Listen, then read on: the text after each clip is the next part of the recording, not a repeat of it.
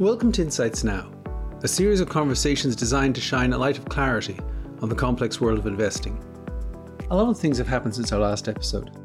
Silicon Valley Bank collapsed, Credit Suisse was taken over by UBS, and several other pressures emerged among regional banks. These last few weeks have taken investors through a lot of twists and turns and raised questions about the risk of US recession and the extent of further Fed tightening. We entitled this season of Insights Now, A Bonsai View of Investing, because we wanted to try to, through the lens of bond markets, examine what these kinds of events mean for the economic outlook, the Fed outlook, and portfolio implications. On today's episode, I'm joined by Kelsey Berro, portfolio manager on our global fixed income, currencies and commodities group, for a broad-ranging conversation on these issues and how it's shaped both the outlook going forward and the opportunities in fixed income. So Kelsey, welcome to Insights Now. Hi, David. Thanks for having me. So, as I mentioned, we've seen significant banking turmoil in recent weeks, and this has raised some uncertainty regarding the economic outlook and the path for the Federal Reserve. Now, before this banking turmoil, recession risks were already elevated. So how's all of this changed your view on the economic outlook? Right. So as you mentioned, recession risks, in our view, were already elevated before the collapse of Silicon Valley Bank. So maybe to take a step back in terms of what we were thinking before, and that will help understand how we're thinking now. As part of our process, we have an investment quarterly where our senior investors meet and they underwrite our views and outlook on the economy and the market for the upcoming 3 to 6 months. And coincidentally, our last meeting was held on Wednesday, March 8th, which was the day before all of the headlines about outflows in Silicon Valley Bank started to pop up. So heading into that meeting on March 8th, we had just spent the last 3 months preparing portfolios for recession, which we judged as the base case. And essentially, we felt that the cumulative and lagged impacts of monetary policy were really going to start hitting the economy hard. And as we walked into that meeting on March 8th, we were honestly impressed by how resilient the U.S. economy was to the fastest pace of rate hikes since the 1980s. We saw that there were some parts of the economy that were clearly being impacted by higher rates, particularly the housing market. So we noticed that residential investment has been contracting for 7 straight quarters, and home prices have been lower month over month for the last 7 months, according to the Case-Shiller Index. But then at the same time, we saw that the unemployment rate was still extremely low, the jobs market was very strong, and corporate fundamentals were also very robust. So it essentially felt like we were preparing for a recession, but so were companies in terms of reducing their leverage, terming out their debt, and keeping their cash balances elevated. So essentially, we walked out of that meeting on March 8th by acknowledging that the tighter policy was showing up in the real economy a bit slower than we originally anticipated, but it was prudent to maintain that recession outlook as our base case. So with all that said, when the banking stresses did come along just a day later after that investment quarterly, it didn't cause us to materially change our outlook. In terms of the data we've seen since all of this stress, it's only been 2 weeks, so it's not really available in the economic data, but we can say that it has significantly increased our uncertainty around the outlook. It's increased the probability of a hard landing, and it's pulled the timing of recession forward. That's about the fact that credit conditions are expected to tighten more materially than we had already seen heading into this. And so that's what we're going to be watching particularly closely. And what we think is most challenging for this outlook is that small banks' contribution to lending in the post-pandemic recovery has been very outsized. And so it stands to reason as credit conditions tighten, particularly for small banks, this could have a more material impact on growth and inflation going forward. Of course, the Federal Reserve was thinking about all of this as they met last week, and then we heard from them in various ways after their March FOMC meeting. How would you assess the response to the banking turmoil? Do you think they've done enough to calm market worries about perhaps a much bigger issue? That's a great question. So the speed at which this problem occurred has required essentially a very quick response. And we think that the Fed and the FDIC and the regulators have been effective at providing that quick response. Ultimately, it was a reactionary response, but it's one that buys them time to ultimately find a longer-term solution. So when we look at what happened over the week of March 15th, we saw over $100 billion in deposits flow out of the small banks, so the non-top 25 banks.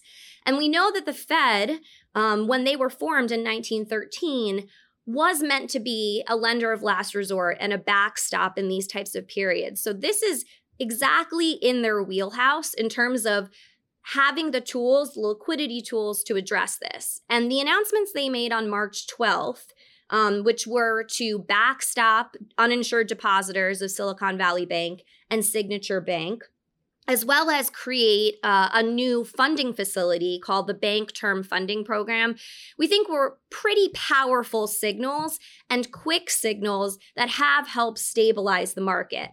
And I would say the structure of the Bank Term Funding Program was particularly clever because one of the things that banks have been struggling with is that during the last few years, they've been buying bonds, treasuries and agency mortgages when rates were low. Rates have now risen, and they have mark-to-market losses on those bonds.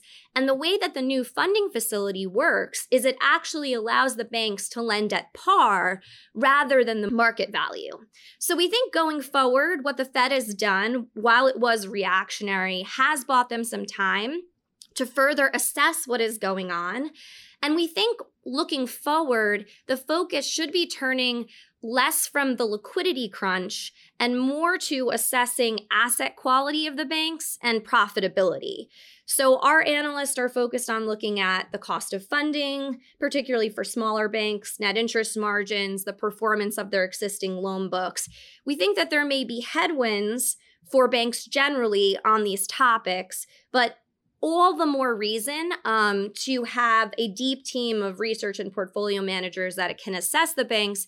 And also, most importantly, what we learned from this crisis is assess where you sit in the capital structure and make sure that you understand are being compensated for those risks.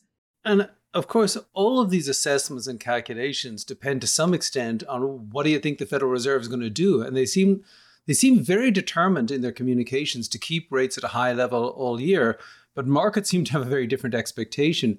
So do you think that the Fed will be forced to cut rates before the end of the year?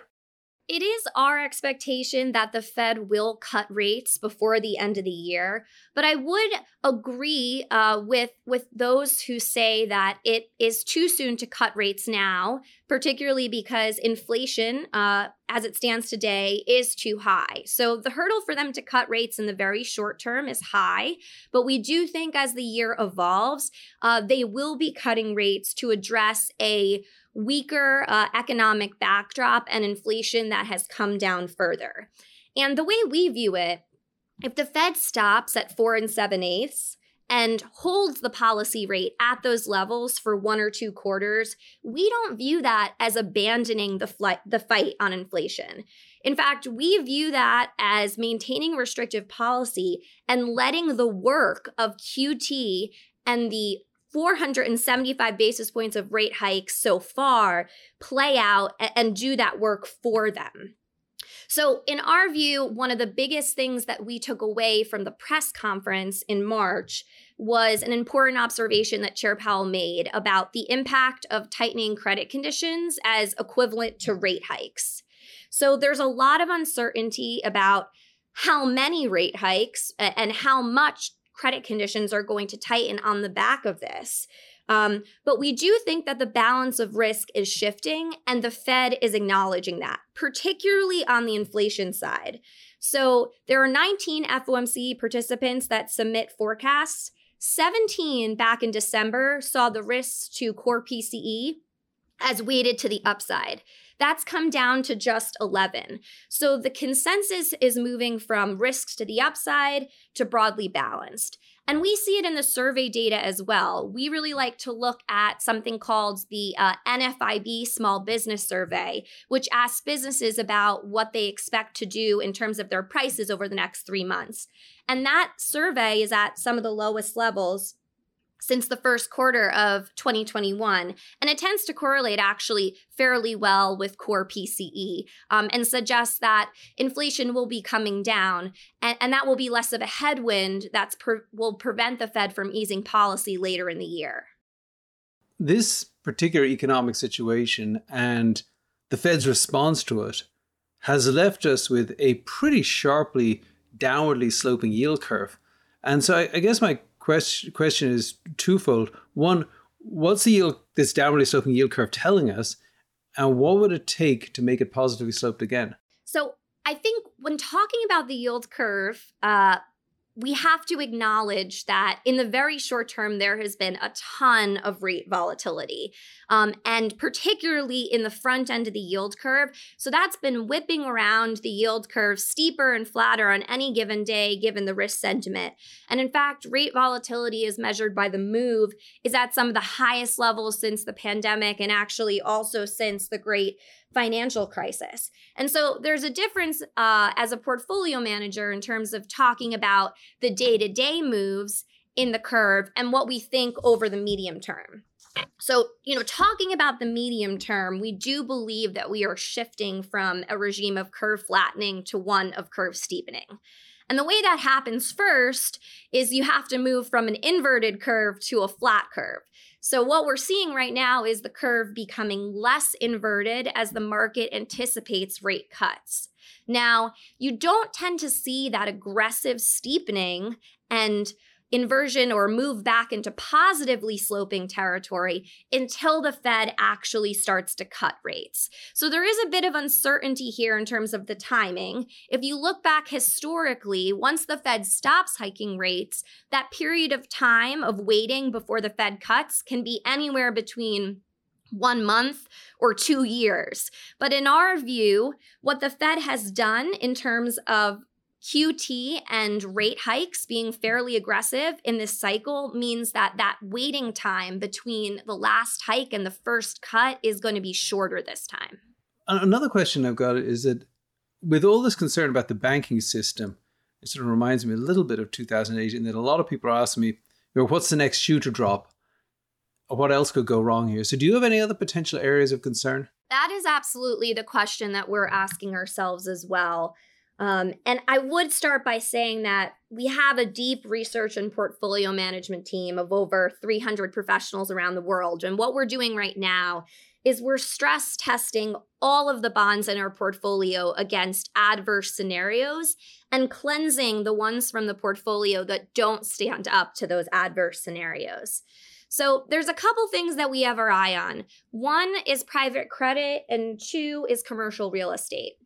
So I'll talk quickly about both.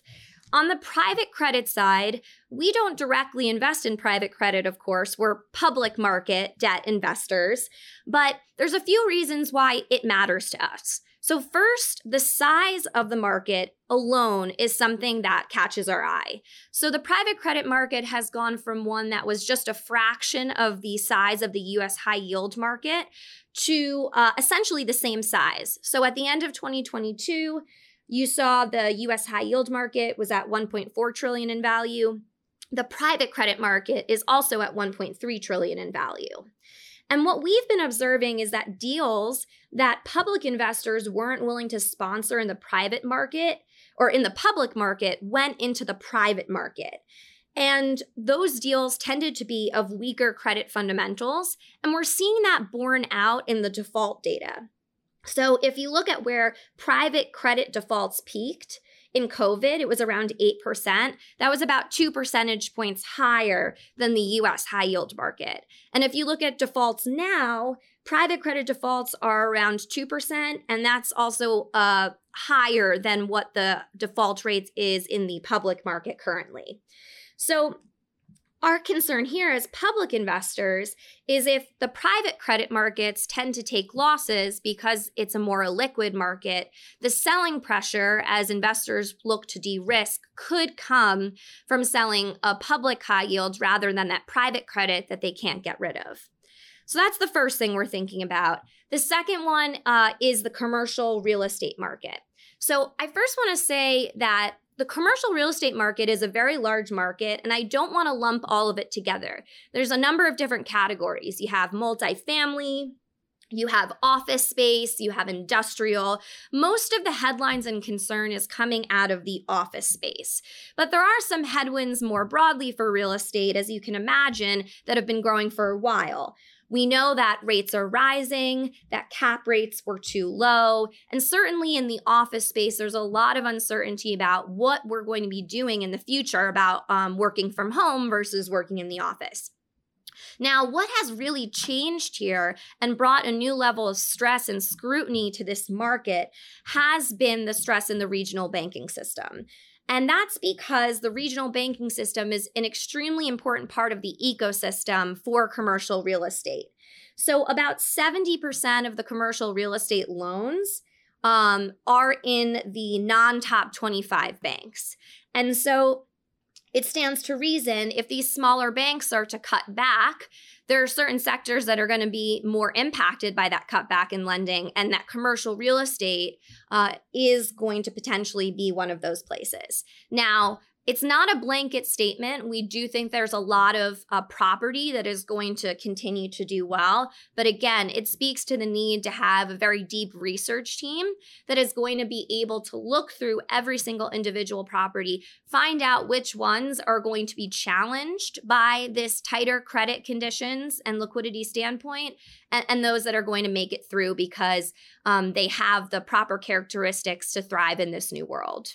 And I suppose those issues that you raised, and I think they're the great issues to think about, along with just the general macroeconomic uncertainty, has led to a backup in spreads in the high yield market. But now that we've seen some backup in spreads, do you think that high yield looks more attractive, or do you think we still need to see a little more widening of spreads? Yeah, David, I'll give you the quick answer, which is we think we need to see more widening in spreads. How much widening is up for the debate. So we know that the high yield index is of higher quality than it has been in the past. And also there's been a lot of high yield issuers that have already defaulted out, either in the pandemic or in the energy issues back in 2015 and 2016. But historically, high yield spreads tend to widen in a recession to 600 or 800 basis points over treasuries, and we're still not even close to some of those levels. So we do still feel that there's a bit of complacency here. And ideally, what we want in our portfolios is liquidity and to stay high quality so that we have the dry powder when spreads do widen out to take advantage of that. So, okay, given that, I get what you're saying about high yield. That was pretty clear. But where are you seeing opportunities within fixed income? So as I mentioned, high quality fixed income is where we're focused. So there's a number of sectors that fit that bill. You have government bonds, of course, fit that bill. Investment grade credit also fits that bill. Despite the recent banking stress, there's plenty of well-positioned industrial and non-cyclical companies that are going to perform well and provide a yield advantage to government bonds. Another area that we are looking at is agency mortgage-backed securities. So the advantage there is that it's fully guaranteed by the U.S. government, and it does come at a decent spread to treasuries. The one thing that you need to be aware of, though, with agency mortgage-backed securities is that they have something called negative convexity or prepayment risk, which makes them not always perform as well in periods of high rate volatility. So the way that we're approaching agency mortgage-backed securities is with a lot of attention towards security selection and where we invest in the coupon stack to make sure that we're protected and compensated for some of that negative convexity risk. One other area I'll give a shout out to, outside the core high quality fixed income is EM local debt. This has been an area that we've been focused on so far in 2023. The story here is that central banks and EM started hiking well before developed markets. And at this point, they have very high real yields, and central banks are looking to pause there. Now, what's different about EM local now than in the past is that there's a lot of their debt is domestically held. So it's not as driven by the whims of tourists and hot money.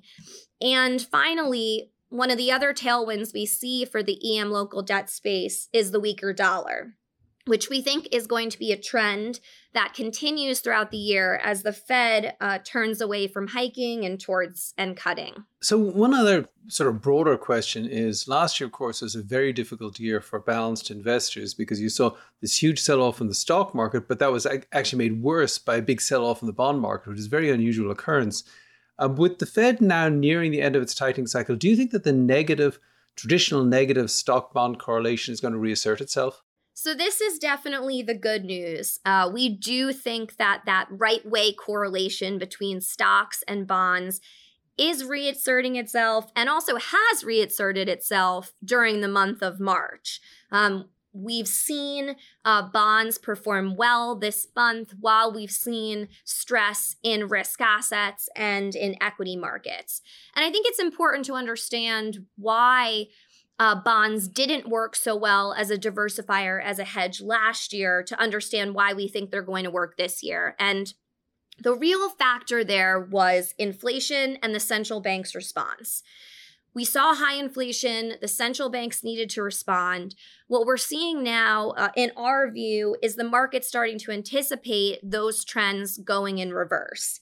And so as the economy weakens, the market can expect incremental policy easing, and bonds will work as a diversifier again in your portfolio. Okay, all right. Last question, and thank you very much, Kelsey, for all these very insightful answers. But we are seeing some pretty outsized flows into money market funds. Do you think this is a sign that investors are uncertain about the future, and how should they manage that uncertainty? So we would agree uncertainty is very high right now, and we would admit that we don't have all the answers. So what we've been doing is positioning portfolios conservatively to manage this uncertainty. And we have noticed the flows into money market funds. We do think that is a signal that people are uncertain. But we would note that when you think about the yield in a money market fund, currently around 4.5% or 5%, while that does look attractive in the short run, what you will face in the future is reinvestment risk. So if rates are only at 5% for the next 3 months, you're not actually going to receive or return 5%. You're only going to return 1.25%. You only get that 5% if rates are at 5% for the next 12 months. So what we're encouraging investors to look at and consider is a diversified portfolio that does have some of those long duration bonds as well to lock in the higher rates while you can. And the question we're really getting asked right now by clients is, did we miss the opportunity to get into bonds given the large move lower in yields, over the past few weeks? And our answer to that would be no. You haven't missed the opportunity. Yields are still significantly higher than they were a year ago. Real yields, for instance, are near their highest levels in 15 years. We went from a period where there was 18 trillion in negative yielding debt to very little today outside of Japan. And investment grade yields, just for an example, on a global scale are about 3% higher than they were in December 2021. So the way I would see it is, at the start of 2023, we were saying bonds are back. Now it feels like bonds are here, and we expect them to stick around for the rest of the year. Well, that's good to hear. Well, listen, thank you so much for joining us, Kelsey, and thank you all for listening. Please tune in to our next episode, where I'll be joined by Ian Steely, our Chief Investment Officer for International Fixed Income, to discuss bond opportunities outside of the US, the outlook on global central banks, and what this might mean for the US dollar. Until then, I invite you to read or listen to my Notes on the Week Ahead podcast, where every Monday I share commentary on the latest in markets and the economy to help you stay informed for the week ahead. For even more timely insights, you can also follow and subscribe to my content on LinkedIn. This content is intended for information only based on assumptions and current market conditions and are subject to change. No warranty of accuracy is given. This content does not contain sufficient information to support investment decisions. It is not to be construed as research, legal, regulatory, tax, accounting, or investment advice. Investments involve risks. Investors should seek professional advice or make an independent evaluation before investing. The value of investments and the income from them may fluctuate, including loss of capital. Past performance and yield are not indicative of current or future results. Forecasts and estimates may or may not come to pass. J.P. Morgan Asset Management is the asset management business of J.P. Morgan Chase & Company and its affiliates worldwide.